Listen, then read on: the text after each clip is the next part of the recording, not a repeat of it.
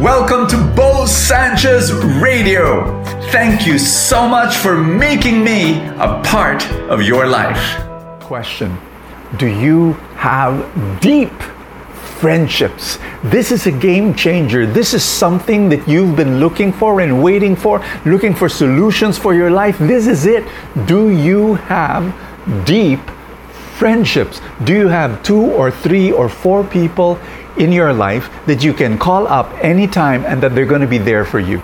Do you have 2 or 3 or 4 people that you can tell them anything, all your secrets, show them your garbage and your gunk, and these people will accept you and embrace you for who you are?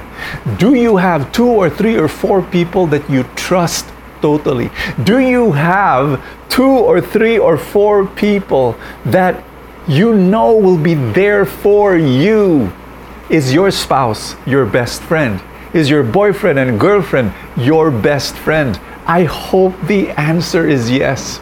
Today, my dear friends, I'm going to show you how important it is to have deep friendships. And I'm going to start the conversation about the 4 things that you need to do in order to have and enjoy deep friendships. Here we go. There was a book that I read many years ago. The title of the book is The Gift of Fear by Gavin de Becker. And he made research, extensive research about psychopaths and serial killers. And what he did was he said, what's common among all of them? And this is what he found out. You know, when the serial killer is caught, the journalist will interview the neighbors and they will ask, what's he like? What's he like? And the answers are all the same. They will say, he looks so harmless. He seems such a nice guy. He would smile when I greet him. They're all the same. But it's also true that you find out they had acquaintances. They had no deep friendships. All of them. You know, the author was saying, all of them. My dear friends, there's a pandemic going on in this world. And it's not just COVID. It's the pandemic of the lack of deep friendships in the lives of many people. Many friendships are shallow. It's superficial. They don't go deep. But that's what we need. Life is hard. Agree, disagree. We've got problems. Like an ocean, bills to pay, career problems, health problems, worries and fear. Life is hard. You cannot do life alone. Please, please, please. You need deep friendships. And not just 1, not just 2, but a number of them, a handful of them. Can I share personal? My wife is my best friend. We've been married for 23 years and there's such a deep friendship. Like, yes, she is my wife, but she is also my best friend and I can tell her anything. And we just enjoy each other's company. We love each other. But my dear friend, that's not enough. You know what? I have my male friends. I have my brothers in the Lord.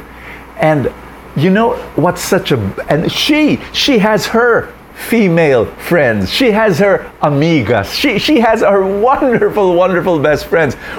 And the thing that I love about is that she can laugh with them and she can cry with them. She gets stuff from them that I will never be able to give. Absolutely not. So it's so good that she has those friends. I'll tell you why. Because she doesn't suck from me, the only source of her joy. And no, she's got all of us. And in the same way, I've got my brothers too.